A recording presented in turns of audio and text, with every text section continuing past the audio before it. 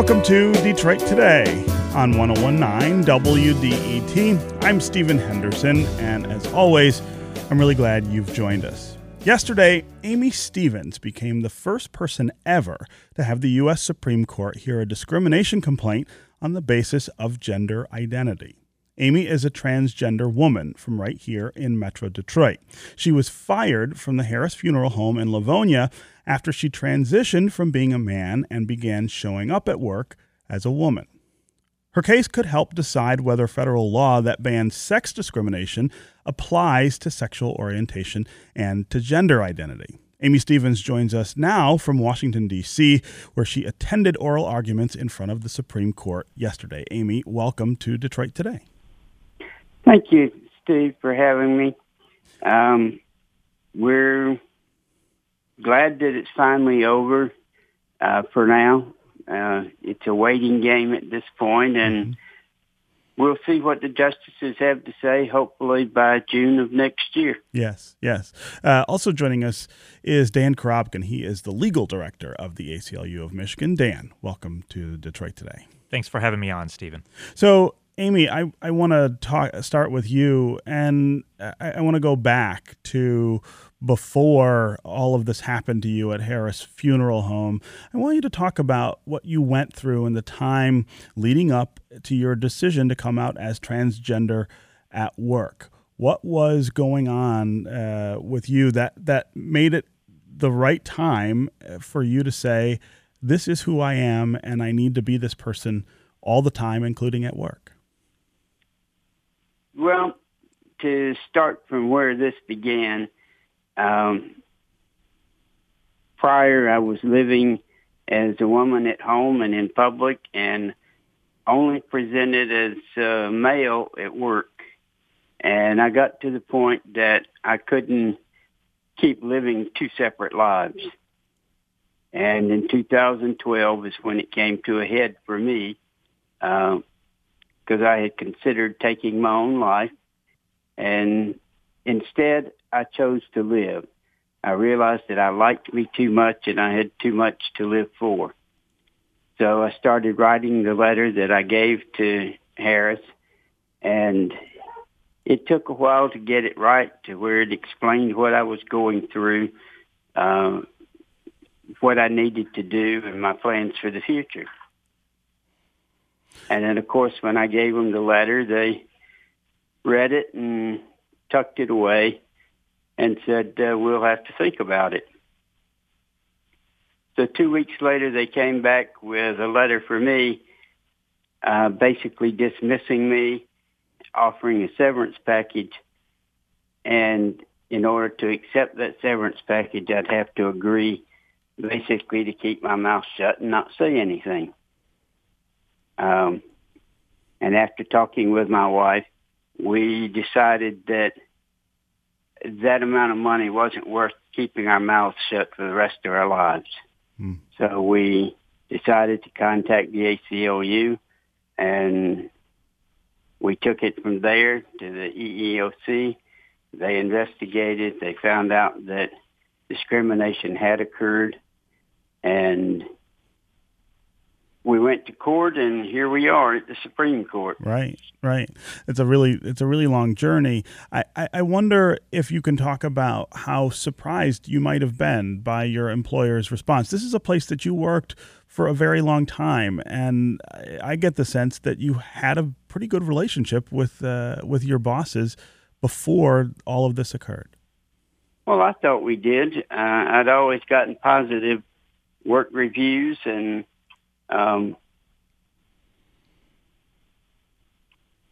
then all of a sudden, once the letter came out, they decided they didn't need me anymore.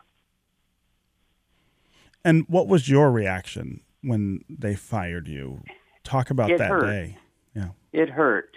I felt like I'd been done wrong, and I got mad. Mad enough to stand up for myself and do something about it.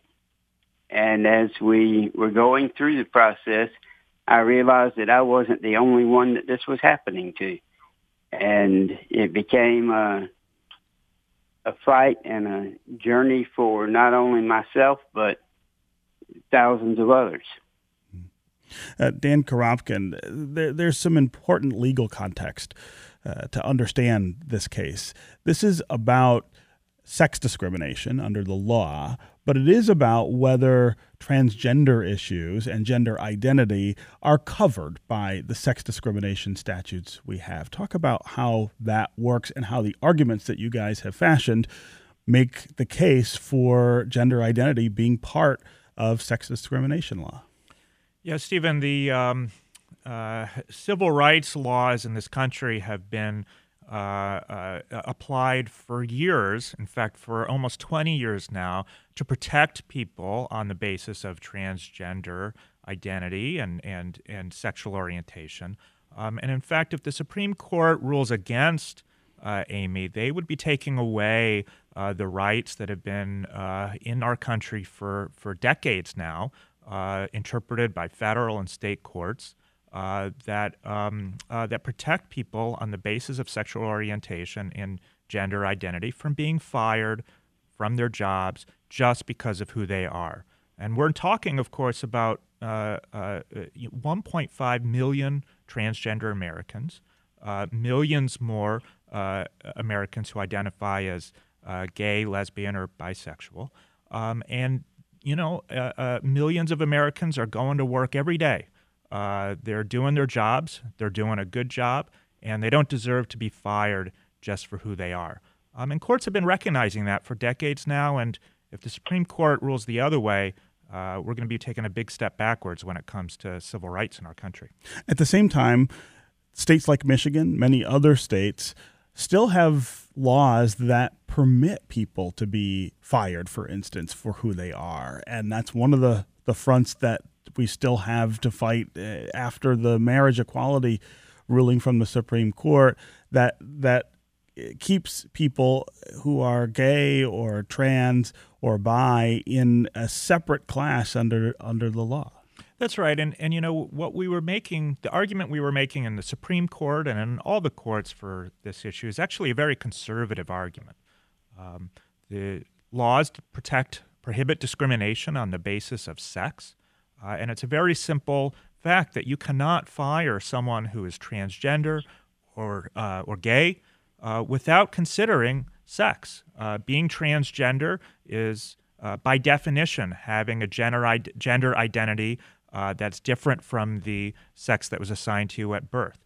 Being gay is, by definition, being attracted to someone of the same sex rather than someone of the opposite sex. So this is discrimination based on sex, and it's a very simple test that the courts have to go through. And when they go through that test, they have generally realized and recognized that this is illegal sex discrimination. Now, what we don't know is whether the Supreme Court is going to continue along that path or whether we're going to see a retrenchment of civil rights. But there's no question that if you're an employer and you're firing someone not because of any misconduct at work, they're a great employee, but you're firing them because they're transgender, because of what sex they're attracted to, that's discrimination because of sex, and it's illegal under federal and state law. But you're right, Stephen, we need to keep up the fight to make sure that these protections are guaranteed for all people, regardless of who they are. So let's talk about how oral arguments went yesterday in front of the court. Did the justices seem open in the number that you need, in terms of 5 of them, to the idea that this is sex discrimination and against the law? Well, I've definitely decided long ago that I'm very bad at making predictions about how these cases are going to come out. But the answer to your question is, did they recognize what these arguments were? Absolutely. And I think that even the conservative justices recognized that what we were making was essentially a very conservative argument. Conservative judges want to just look at the text of a statute. They don't want to have to think about broader social implications and what may have been in the air, so to speak, when laws were passed. All they want to do is look at the text of the law. And when you look at the text of the law, there's no question that firing someone because of their gender identity or their sexual orientation is discrimination because of sex under the law. And a very powerful thing, Stephen, happened at oral argument yesterday.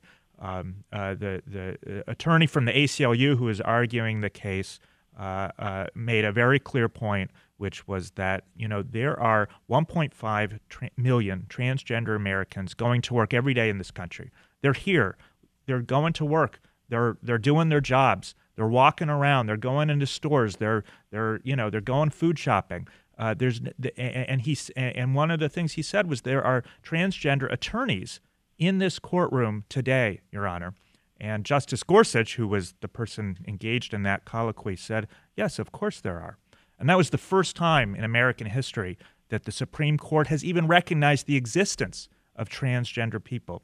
I think that's a big step, and I think it's an important one for the rights of transgender Americans throughout the country. Aimee Stephens, I'm also curious what your reaction was. You were in the courtroom yesterday as the justices heard oral arguments in your case. Did you feel as though they were receptive to the idea that this was discrimination, that what you experienced was wrong? I think they're recognizing it finally.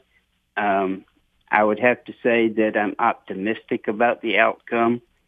But there again, I wouldn't predict what they're going to do. We'll just have to wait and see.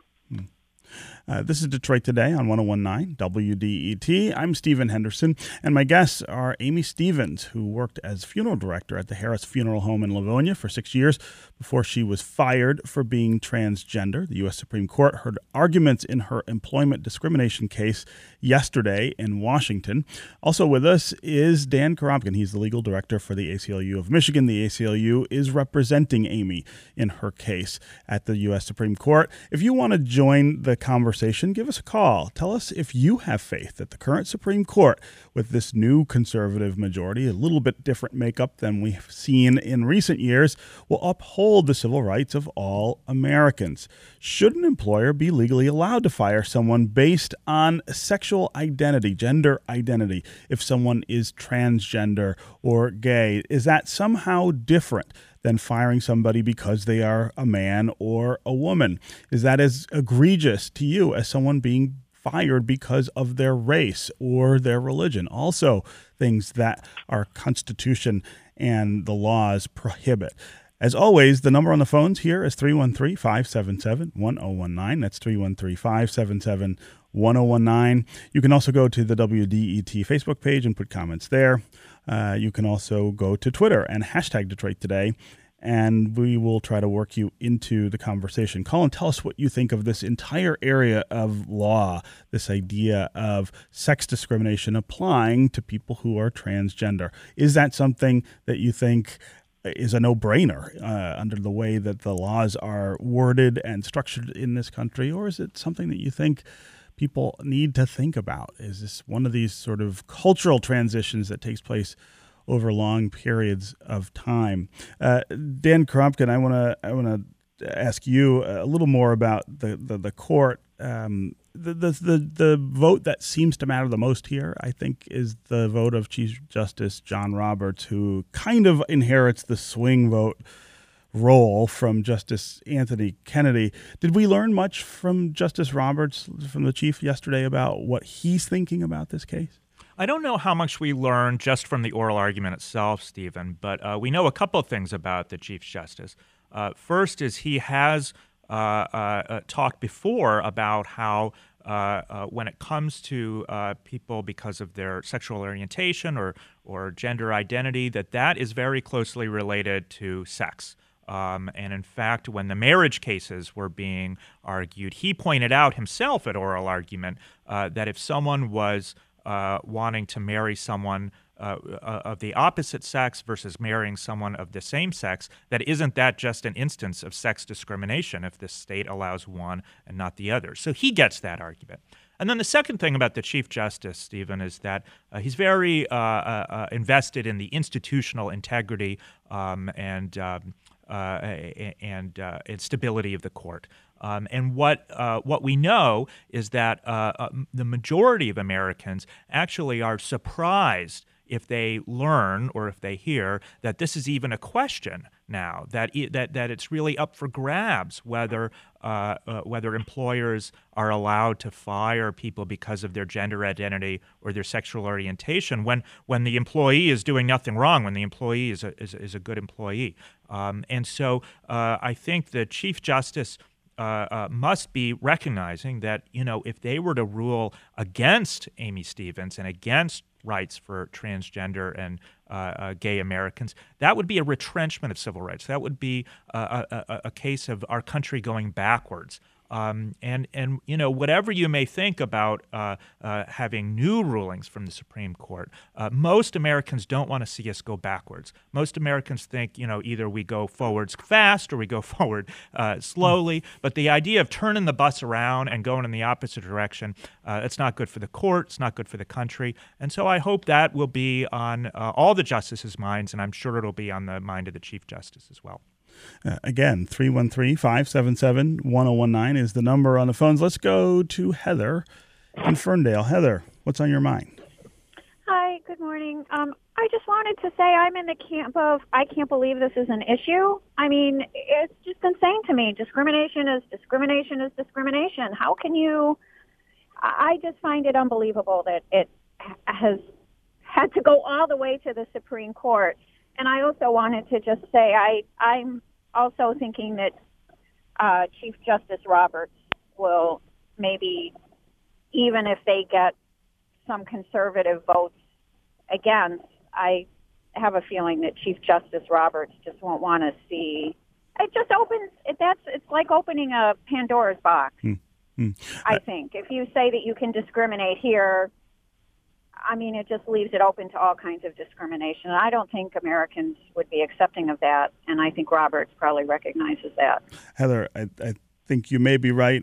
I think that one of the things that's true about the Chief Justice is his distaste for the idea of discrimination, the idea of acting against someone on the basis of who they are, and I think that's probably the most powerful argument in favor of him siding with Aimee Stephens.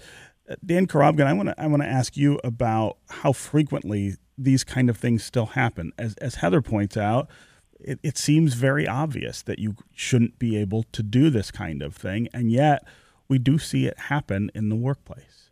We see it happen a lot, Stephen. At the ACLU, we get complaints and requests for assistance all the time from members of the LGBT community about the discrimination they experience. And surveys reveal that all over the country, the majority of transgender Americans have suffered discrimination in the workplace. And so this is a real and persistent problem. It is the reason why bills are being introduced in Congress and in the legislatures of most of the states, including Michigan, to clarify or to reinforce the idea that discrimination against people because of who they are should be prohibited. But it's not going away just because we're here in the 21st century, and we need laws. Civil rights laws and civil rights protections to prevent it from happening to people who deserve to go to work every day and do a good job and not be harassed and not be kicked out and not be fired just for being who they are. Again, Heather, I appreciate the call and the comments. Let's go to Gregory in Detroit. Gregory, welcome to Detroit Today. Just wanted to say that I'm aware that it is discrimination to an employee to fire them because of their gender, but I believe the employer does have a position that you falsified your application when you came to us. You told us that you were a man. And there's many applications I filled out. You know, they tell you that if you falsify your application, you are due to be fired or anything. So I'm just saying, under the curtain, it is not necessary for a person to come in and sort of like put a curtain over the fact that I want to be a woman. If she had came out and just told the truth that what was going to happen, I don't see no point. Yeah, Gregory, in anything, okay? That's a really interesting point to raise. Aimee Stevens, talk about when you went to work at Harris Funeral Home and what you said on your application about your gender and how that may have changed over the time that you worked there. Well, I don't think gender was ever came up on the application. They assumed I was male, and I didn't tell a distruth when I applied. Mm-hmm. But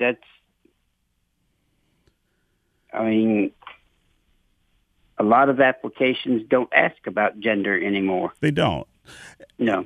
And while you were your transformation from being a man to a woman, that took place while you were an employee there, isn't that right? That this is when you transitioned from one to the other. Yes.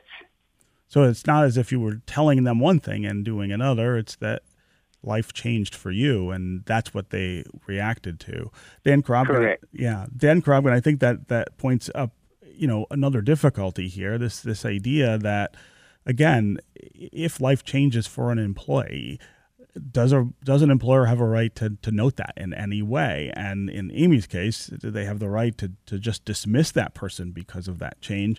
And does that change, I guess, trigger these legal protections that were meant to prevent people from suffering discrimination?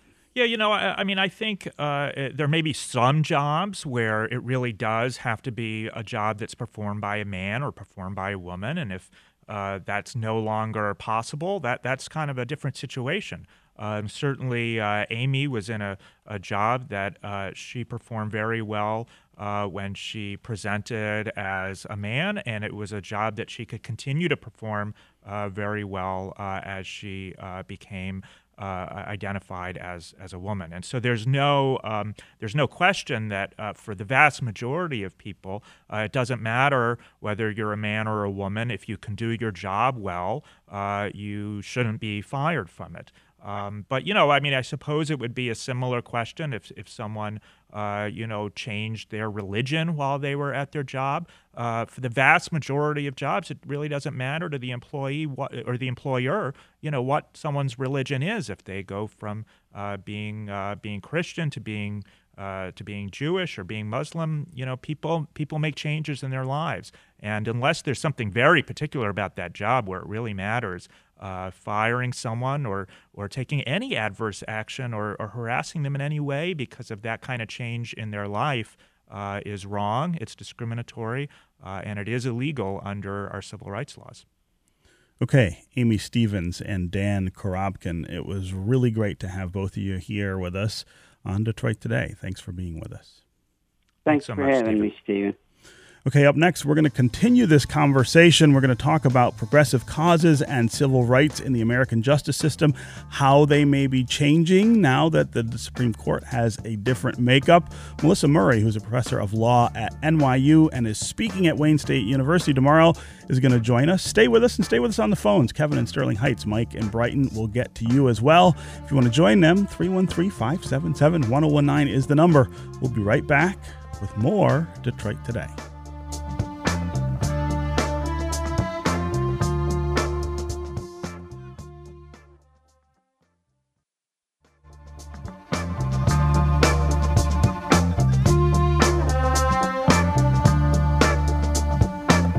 This is Detroit Today on 101.9 WDET. I'm Stephen Henderson, and as always, thanks for tuning in. This week's arguments in front of the U.S. Supreme Court could help define this court, which is now dominated by conservatives and has a swing vote in the hands, for many issues, of Chief Justice John Roberts. So, what will the makeup of this court mean for progressive causes like civil rights and other social justice issues in America? Here to help us think a little more deeply and a little differently about that question is Melissa Murray. She's a professor of law at NYU, and she's speaking at Wayne State University tomorrow about political realignment, reproductive rights, and justice. Melissa Murray, welcome to Detroit Today. Thank you for having me.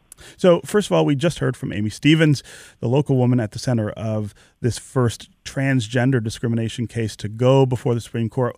What are your thoughts about that case, and what do you expect the outcome to be based on what we saw during oral arguments? Well, I think Ms. Stevens and the other plaintiffs, there are 3 consolidated cases, have a really strong case. The whole idea behind Title VII is that it prohibits discrimination on the basis of race and on the basis of sex. And the question whether sexual orientation is included in that prohibition of discrimination on the basis of sex seems pretty straightforward. The whole idea here is that Ms. Stevens would not have been fired if she had continued to present as a man. And in the same vein, Mr. Bostock, who is one of the plaintiffs in the other case, would not have been fired if his employer had not found out that his preferences were for other men. If he had had preferences for women, he would have been fine.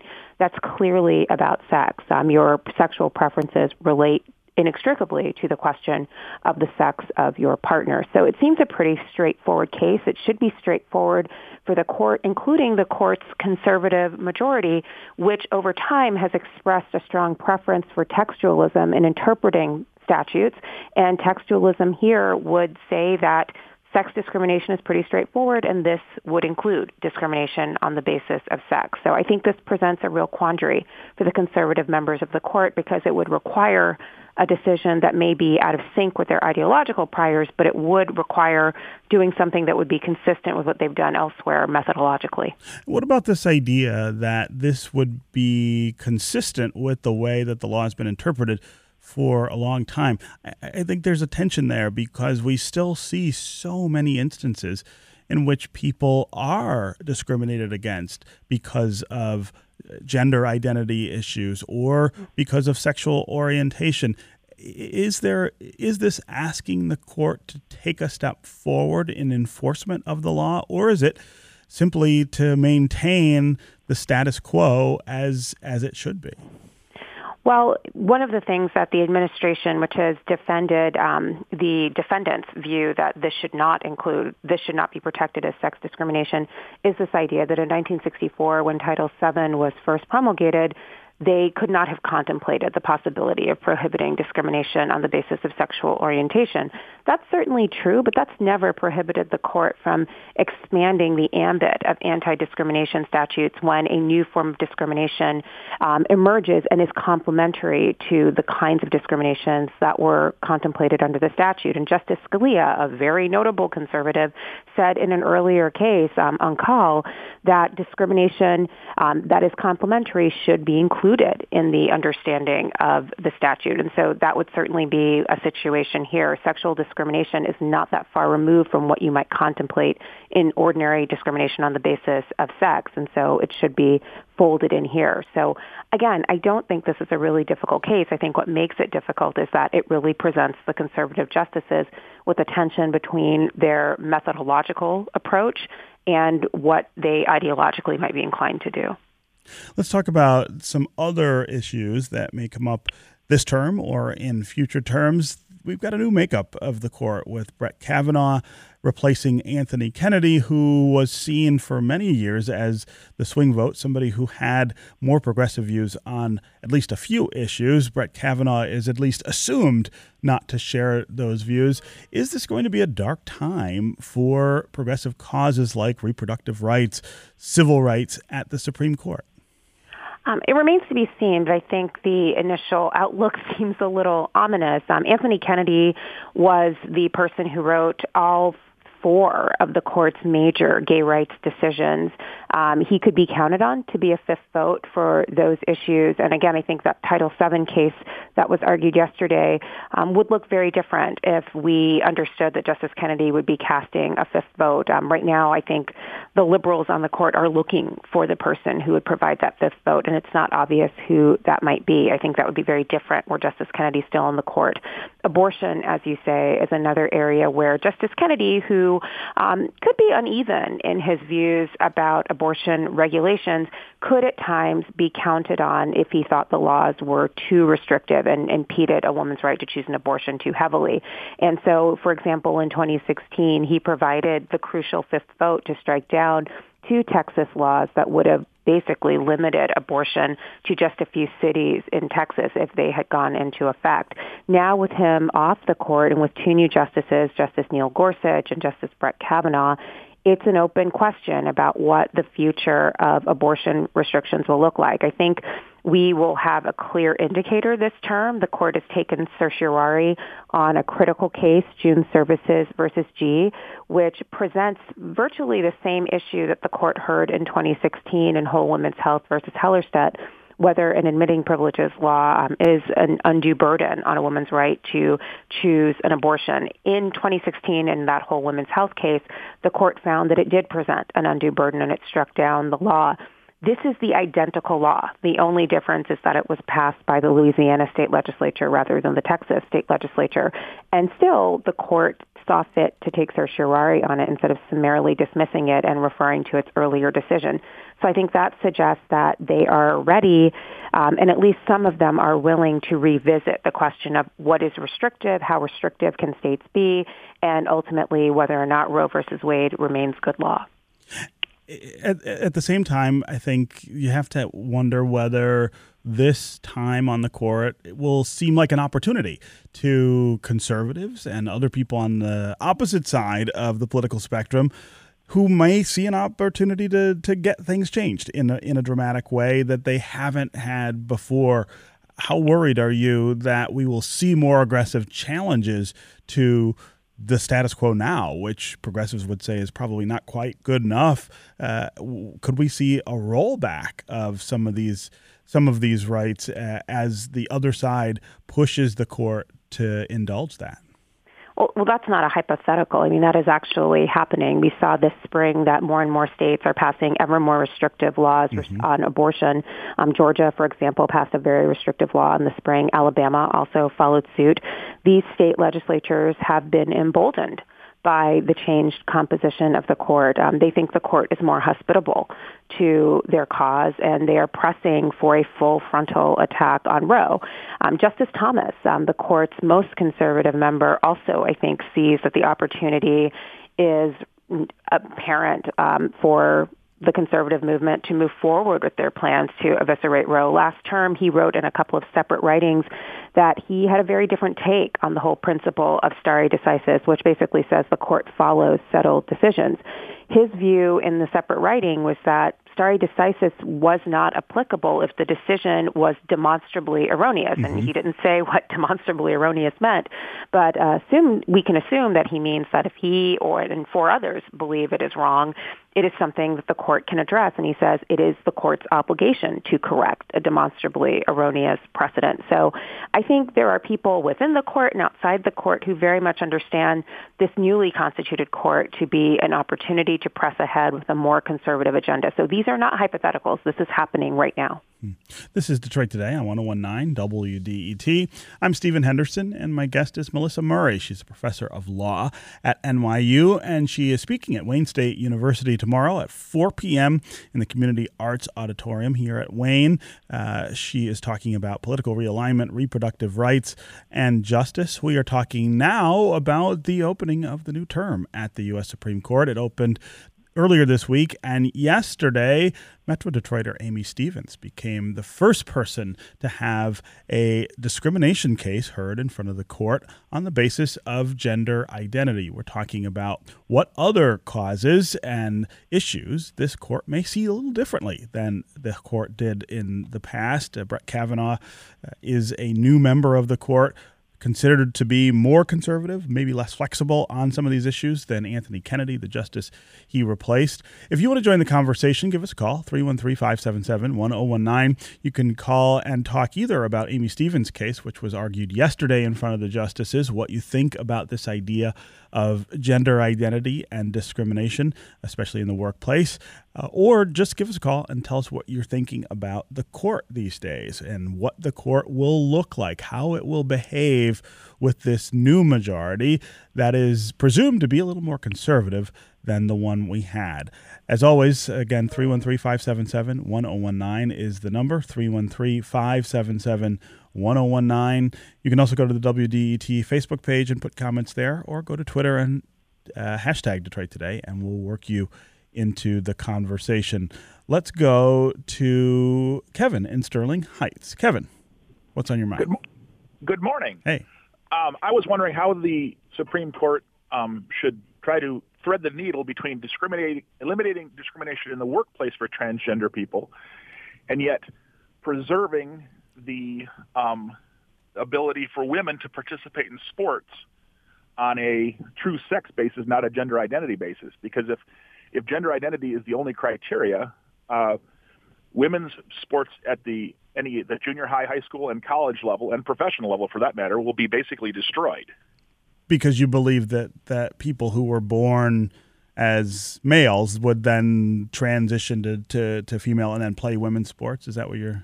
That's already happening, and they're destroying women's records. That's interesting, Kevin. I've heard of a few instances of that coming up, but I'm not sure how widespread it is. Melissa Murray, talk about this idea of discrimination and gender identity, and whether this does introduce a host of new issues, not just for the court to deal with, but for us culturally to deal with. That's this idea of how you ensure that people are free to do the things that they should be able to do and not discriminated against on the basis of who they are, but also not able to, I guess, take advantage, as Kevin is saying, of non-discrimination law as a way of tilting sports or other things in their favor.